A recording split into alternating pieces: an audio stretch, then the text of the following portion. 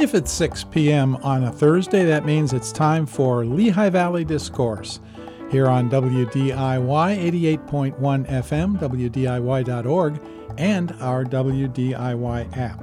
And we start off with Perspectives with John Pearce.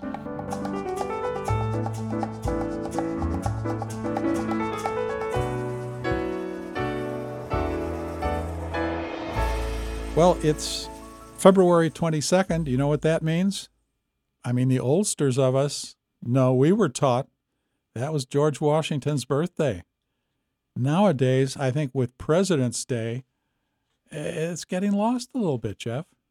Yeah, and you know, Washington celebrated 2 birthdays. I did not know that. Yeah. The family Bible reads, a son George was born on February 11th. So in the 1750s, I'm not 100% sure what the motivation was, but there was a push for a calendar change. So an individual much smarter than I am, allegedly a monk in the 6th century, realized that when the previously used calendar was put together, probably by Julius Caesar, that they miscalculated the rotation of the Earth, and for all those going back for him, it would have been 600 years, 500 and some odd years, that so many seconds per day were miscalculated. Oh, my goodness. Added together, yes, would give you 11 days. Very specific.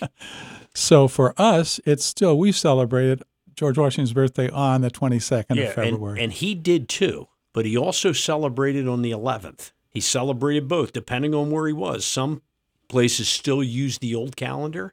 So hypothetically, if he was in Alexandria, Virginia, they would celebrate on the 11th. And then a week and a half later, if he was in Philadelphia during his presidency, the capital in Philadelphia would celebrate his birthday on the 22nd. So he was a lucky man. The voice you're listening to is that of Jeff Finegan, who is an expert, I say the Lehigh Valley expert on George Washington. Jeff has been on the air before with us. Jeff, welcome back to the WDIY microphone. I'm thrilled to be back. Thanks. Jeff has written a series of books. There are 4 books at this point called the I Knew George Washington series. So, Jeff, take us through books 1, 2, and 3 as far as the title and what each one, the point of view of each one, because it's the point of view that's interesting. Yeah, the point of view, the notion of the point of view was something that I labored over when I did the first book. So at about the, put things in a time perspective, at about the time that Barack Obama was running for president, there was a lot of talk about race. There's still a lot of talk about race as we fast forward, but I was motivated at the time to tell a story about a relationship that Washington had, one of the many relationships that he had. But what I found to be the most interesting relationship was that his relationship with an individual that he owned, one of his slaves. So the first book is entitled Colonel Washington and Me, was the life of Washington as seen through one of his 123, 124 enslaved people that he had at the time of his death. And that was his favorite slave. Last name Lee. Yeah, William Lee, Billy Lee. He and his brother Frank came to Washington in 1768. So at the time, Washington is a retired, very well-known retired colonel from the French and Indian War, a war that he began. A world war, the first recorded world war. Washington began it here in Pennsylvania. Sworn to never wear the uniform again, he still is known as Colonel Washington. So in 68, 2 young men, enslaved young men, came to Washington's household, the Mount Vernon tract. Frank Lee, Billy's brother, would immediately go to work as a butler. At the time of Washington's passing in 1799, Frank is still the butler at the house.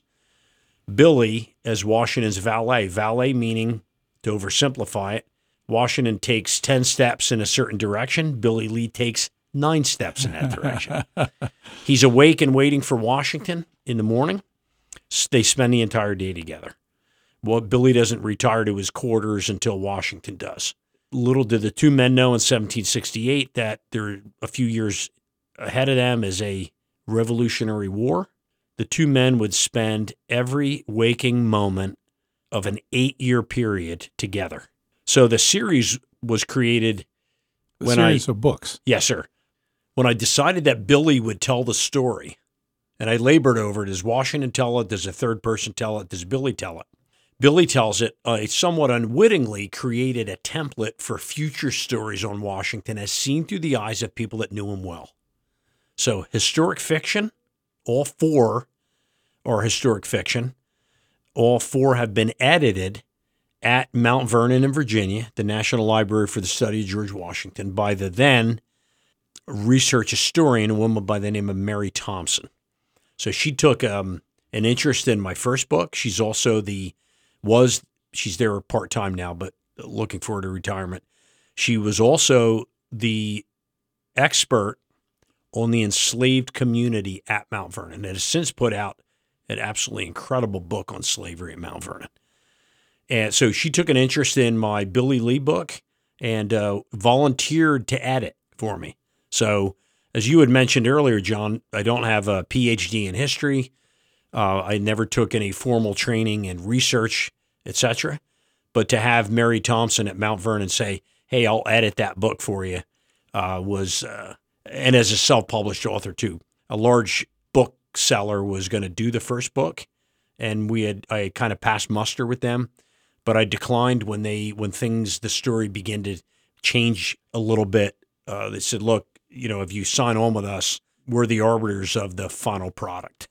And because it is a sensitive story, this man that fights for freedom while owning 120 some other people, I thought that if you don't get that right, that could be a problem. So, all right. So that's book number 1. Number 2 was motivated by a document that we were able to obtain as Washington manuscript collectors.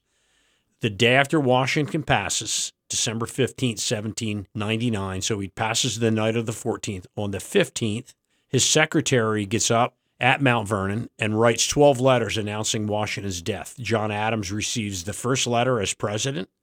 A good friend of Washington's, a man by the name of Alexander Hamilton, receives the second letter. So couriers leave Mount Vernon throughout the course of the day, communication being what it is, to let the world know that General Washington is deceased. So out of the 12 letters that leave the house that day, only 4 known to exist. We're fortunate to be in possession of one of them.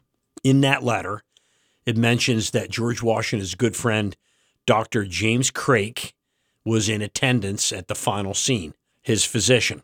Craik, not necessarily a household name, but very important figure in Washington's life. He's his first battlefield surgeon in 1754 at the Fort Necessity battle, which is the first major engagement of the French and Indian War. The two men are together for Washington's 4 years of involvement in that war. Craik is then a battlefield surgeon in the Continental Army for all 8 years of the American Revolution. Fast forward even further, when Washington's within a minute or two of his last breath of this long and eventful life, Craik is standing at his bedside. He's one of the last people that Washington speaks to, and Craik is an eyewitness to Washington's death.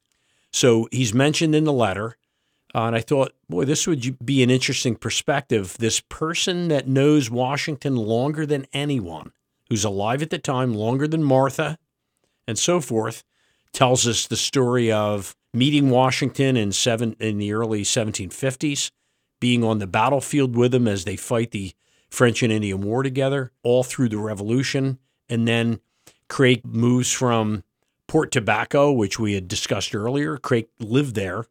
Washington, in his retirement, said, we're good friends. It takes you a while to get here from Port Tobacco. Why don't you move to Alexandria? Which he does. Craik is then the physician for not only the Washington family at Mount Vernon, but interestingly, he's also the physician for the enslaved community at Mount Vernon. Interesting. Yeah. So Craik takes us from their initial meeting in the 1750s through 2 wars and then into retirement.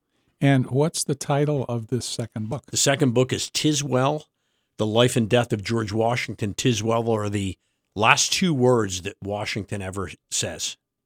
Wow. He dies immediately after. And even though with his impending death something affirmative, positive coming from him. Complete control throughout the course of the day. He wakes up in the morning of the 14th, and he is resigned to the fact that today's my last. Oh. And he, the commander, the military man that he is, he gives pretty much commands throughout the course of the day. Oh, wow. Martha, you will go to my study. In the top drawer of my desk, you will find 2 wills. Bring them to this room. He opens both and reads them. He wants to make sure that the proper will is going to be executed. He finalized the will on July 9th of 1799, the last year of his life. He's in perfect health on July 9th. The likelihood is, the speculation is that the other will was one that he would have drafted at about the time that he was selected to be the commander-in-chief of the Army. He still has it. He instructs Martha, bring those to this room. He looks at both, and he hands one back to her, and he says, go to the fireplace and burn this will. No shredders in those days. No shredders. There was a shredder in the bedroom, and that was his fireplace. It was keeping him warm. Yeah. My goodness, the value of that will, even though it would not have been used, the value of that today, his actual will is still in existence. And I emphasize the fact that the second will, the one he did on July 9th of that year, paragraph 2 does mention the freedom of his slaves. Where is that will today? It is, from what I understand, it is with the county, Fairfax County, that would have executed it. The wills are done on the county level. So Washington died on the 14th of December. His will, Washington didn't make it into the next century, but his will did. His will was executed on the 10th of January of the year 1800. Interestingly, in the District of Columbia, Alexandria, Virginia was in the district. It no longer is. Yes. It was taken out. Okay. Everything stayed on the north side of the Potomac. But at the time of Washington's death, the District of Columbia did make its way into Virginia. So, ironically, his will, it was probated in the district named after him, right? And then that's book number 2. How about number 3? Number 3 was inspired by another document that we were able to acquire. So in 1784, the Marquis de Lafayette came back to visit Washington at Yorktown, October of 81. He told Washington that he needed to get back to France where he had a wife and small children. But if you win, and likely it is that you will, I'm going to come back and visit. And he landed in New York in August of 1784, sent Washington a letter. The likelihood is Washington's records reflect that he probably did not receive that letter from Lafayette, not uncommon in the 18th century. But Lafayette goes from New York to Philadelphia, spends a few nights there, and while he's there, he sends him a second letter. I'm now in Philadelphia, one step closer to you, my dear general, and cannot wait to hold you in my arms and embrace you one more time, etc., etc. We're fortunate to own that letter. Wow. That letter was the inspiration for the Lafayette book, which is entitled, My Dear General, The Extraordinary Relationship Between George Washington and the Marquis de Lafayette. Yes, indeed. And the Marquis de Lafayette, very important for the Lehigh Valley. We have many entities named Lafayette, streets, and a college that's well known.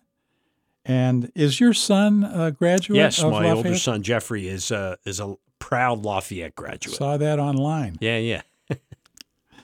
So, My Dear General. Correct. Is the title of book number 3. Book number 3. Well, Jeff, it's time for us to take a break. We are just getting started here with Jeff Finegan, who has written 4 books on George Washington. And we're going to talk about book number 4 when we come back. So, dear listeners, this is Perspectives on WDIY 88.1 FM, WDIY.org. I'm John Pearce, your host. Hang in there. We'll be back in just a minute. Did you know that your phone is a radio? You can tune in to WDIY anywhere on the go with WDIY's phone app.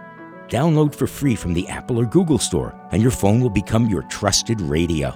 The easy-to-use app lets you listen to WDIY on your phone live and access your favorite music shows on demand. Download and share the WDIY app with your friends and family and introduce them to many choices, real voices. WDIY is Lehigh Valley Public Radio at 88.1 FM, also on Facebook, Twitter, and Instagram. For more local news and information, public affairs, and links to NPR programs, visit our website, wdiy.org. We're celebrating George Washington on the 292nd birthday of his. And my guest this evening, Jeff Finegan, has written 4 books about George Washington. Jeff, the first books, at least, were advertised as for young readers. How about books 3 and 4 also? Yeah, my editor in New York seemed to think that we progressed up the ladder, where 2 wasn't as simply written as the first book, and the first book was written that way for a reason, because of the sensitive topic of slavery for younger readers to embrace. I thought if we go, some people criticize, he goes too easy on the slave issue, possibly, but to attract a younger audience, if we scare them off, we're never going to get them back. So an intro to want to know more about it. Right. But, there was that incredible relationship between those 2 men. So we can make it really nasty, but the relationship was anything but. Interesting. That's a whole nother conversation. All right. And I respect, you need to respect all viewpoints on that. Right. Extremely. So now that we're going to talk about a book number 4, is this also for young readers mostly? So I was able to keep the same team from beginning to end, all 4 books. Same editor, gal in New York City, Mary Thompson at Mount Vernon, my artist, and the printer. Same people all throughout.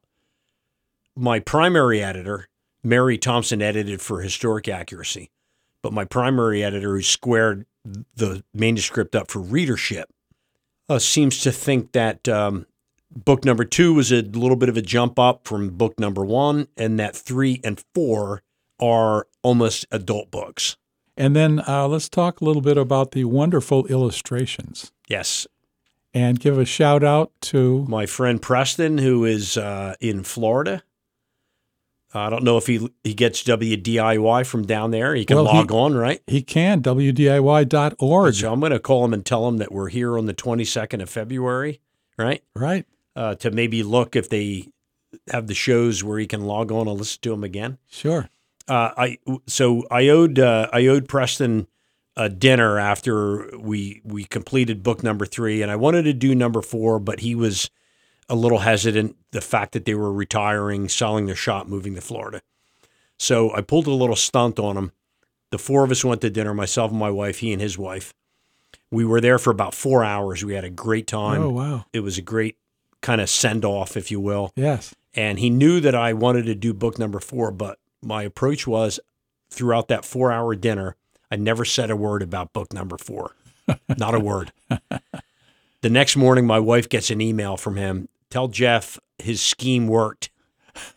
I'm ready for book number 4. He was ready for you all the time. He knew it. So, oh, that's a good story. Yeah, so we did 4 completely over the internet, which is, without the internet, we're not doing it. Yeah, between Lehigh Valley and Florida. Correct. So the 4th one is titled George Washington, My Dear Grandpapa. Yes. Very, a lot of fun. Very interesting perspective throughout my speaking career over the last 10 or 12 years. Many, many, many questions, usually from female members of the audience regarding the potential for a book on Washington from a female perspective. So you're the interviewer, John, but I'll throw this back to you. When you think of George Washington, who's the first female in his life that you think of? Well, Martha. Yep, correct. So naturally, right? His mother played a big role in his life. She's out there somewhere. Martha, certainly. And not that I don't find Martha as an interesting subject, but I looked into it a little further. And to kind of piece this together quickly. When it was apparent that Cornwallis was going to surrender at Yorktown, Martha's only living child, John Jackie Parke Custis, who was raised by Washington, wanted nothing more than to be at Yorktown. And against the wishes of his wife and his mother, Martha, he went. He was only there a short while, and he picked up what has been referred to as a camp fever. Shortly after the Cornwallis surrender, Jackie dies. So the Washington family goes from euphoria, 8 years, at this point, 6 years of war. Appears that Washington might win. A couple of weeks later, Jackie dies, and their emotions are at the other end of the spectrum. Jackie and his wife, who's still living, obviously, leave behind 4 small children. Martha goes to her daughter-in-law, approaches her daughter-in-law and says, I'll make you a deal. You stay at your plantation where National Airport is today, Reagan National, is where Jackie lived. The foundation of the home is there. You stay at your plantation with the 2 older children. General Washington and I will raise the younger 2 children. And she takes her up on it. And Martha assures her, we'll spend a lot of time together. We're not too far away, but we'll help. So out of the 2 children, the third child, one of the 2 that the Washingtons will raise, is a girl by the name of Eleanor, nicknamed Nellie, Parke Custis. No relation to Washington, of course, because he never has any of his own children. These are from Martha's first marriage, right? So Nellie and her brother, named George Washington Parke Custis, ends up building a home that he calls Arlington. That's another story. So that's where Arlington today gets its Correct. name. Arlington National. The house is still there. How did it end up in government hands? Again, a little bit of an offshoot here. George Washington Parke Custis has a daughter by the name of Mary, very close to her aunt, Nellie, who tells her 4th story. Mary marries a very young, dashing federal officer by the name of Robert Edward Lee. She sees him in the Lafayette Parade, 1824-25. Lafayette's making his way through Alexandria. Yes. She sees Lee on horseback and says, I am going to marry that man, which she does.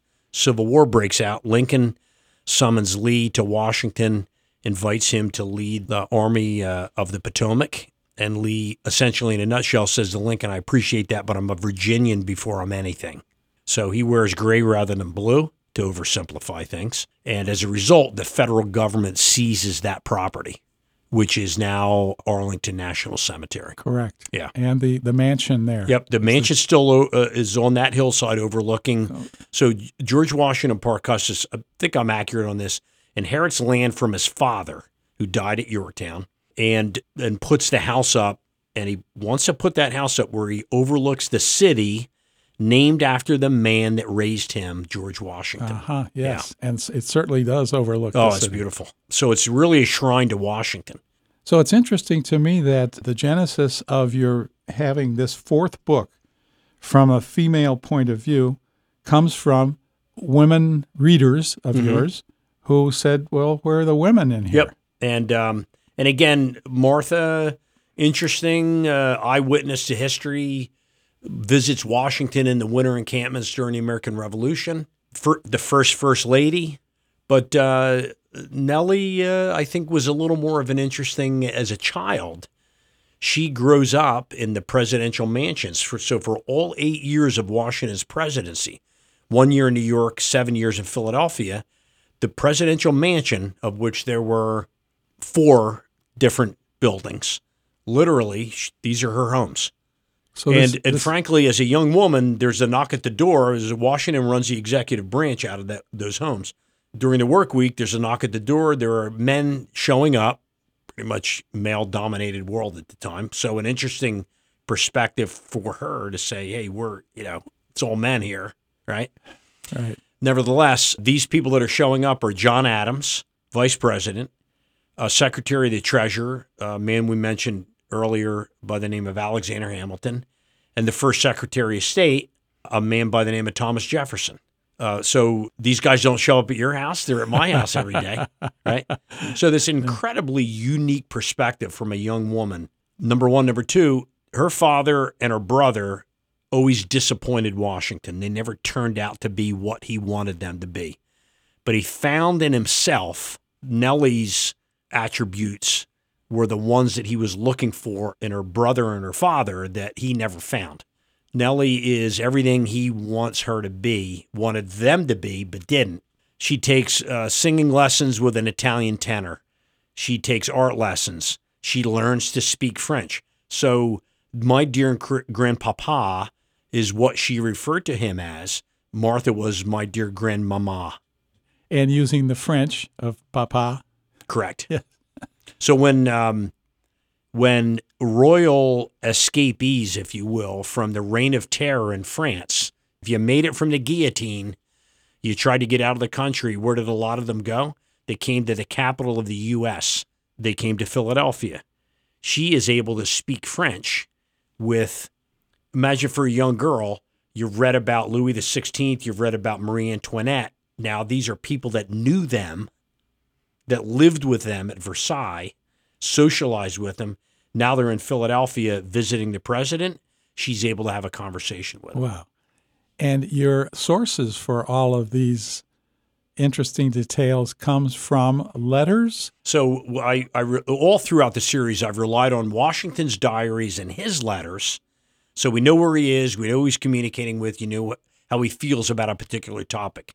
I find his diaries interesting because when he writes in his diary at night, who's he writing to? He's basically writing to himself. I don't think he ever imagined that we would be able to go into a bookstore and walk out with copies of what he wrote in his diary at night before he went to bed.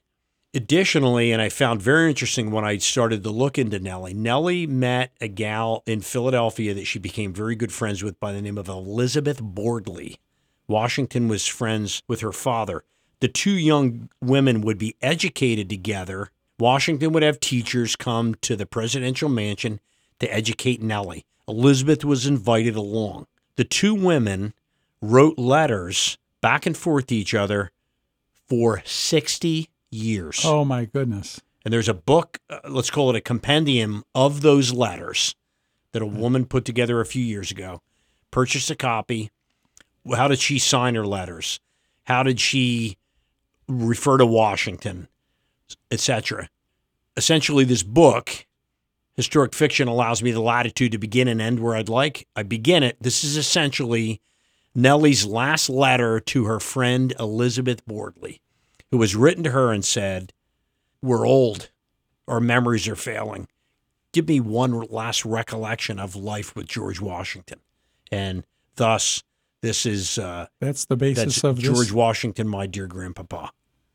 And the book is on sale. Where could people get it? So it's available on our website at iknewgeorgewashington.com. iknewgeorgewashington.com. Yeah, the title of the series, because all four of these people knew him. Our friends at the Siegel Museum in Easton. Books are available. The Lafayette College Bookstore. So two local booksellers that we love to promote. And online, and Mount Vernon sells them. Washington's Crossing sells them. Morristown National Historical Park sells them. So we're happy to be in some pretty important places. That's great, yes. I've seen them at the Mount Vernon bookstore. Jeff Finegan, our time is up. Thank you so much for coming back to WDIY to enlighten us further on this great president of ours, George Washington, and, of course, much more. We think of him as the great president. He was so much more than that to the people who knew him, and you have found perspectives which other people have not. My life with George Washington, my idea of who he was. So this is Jeff Finegan, author and history enthusiast, and it's time for us to say good evening to you from Perspectives. I'm John Pearce. Thanks to our engineer, James Zebrot, and thanks to all you listeners. Until we meet again, remember to be gentle with your neighbor. Stay tuned now for more Lehigh Valley Discourse.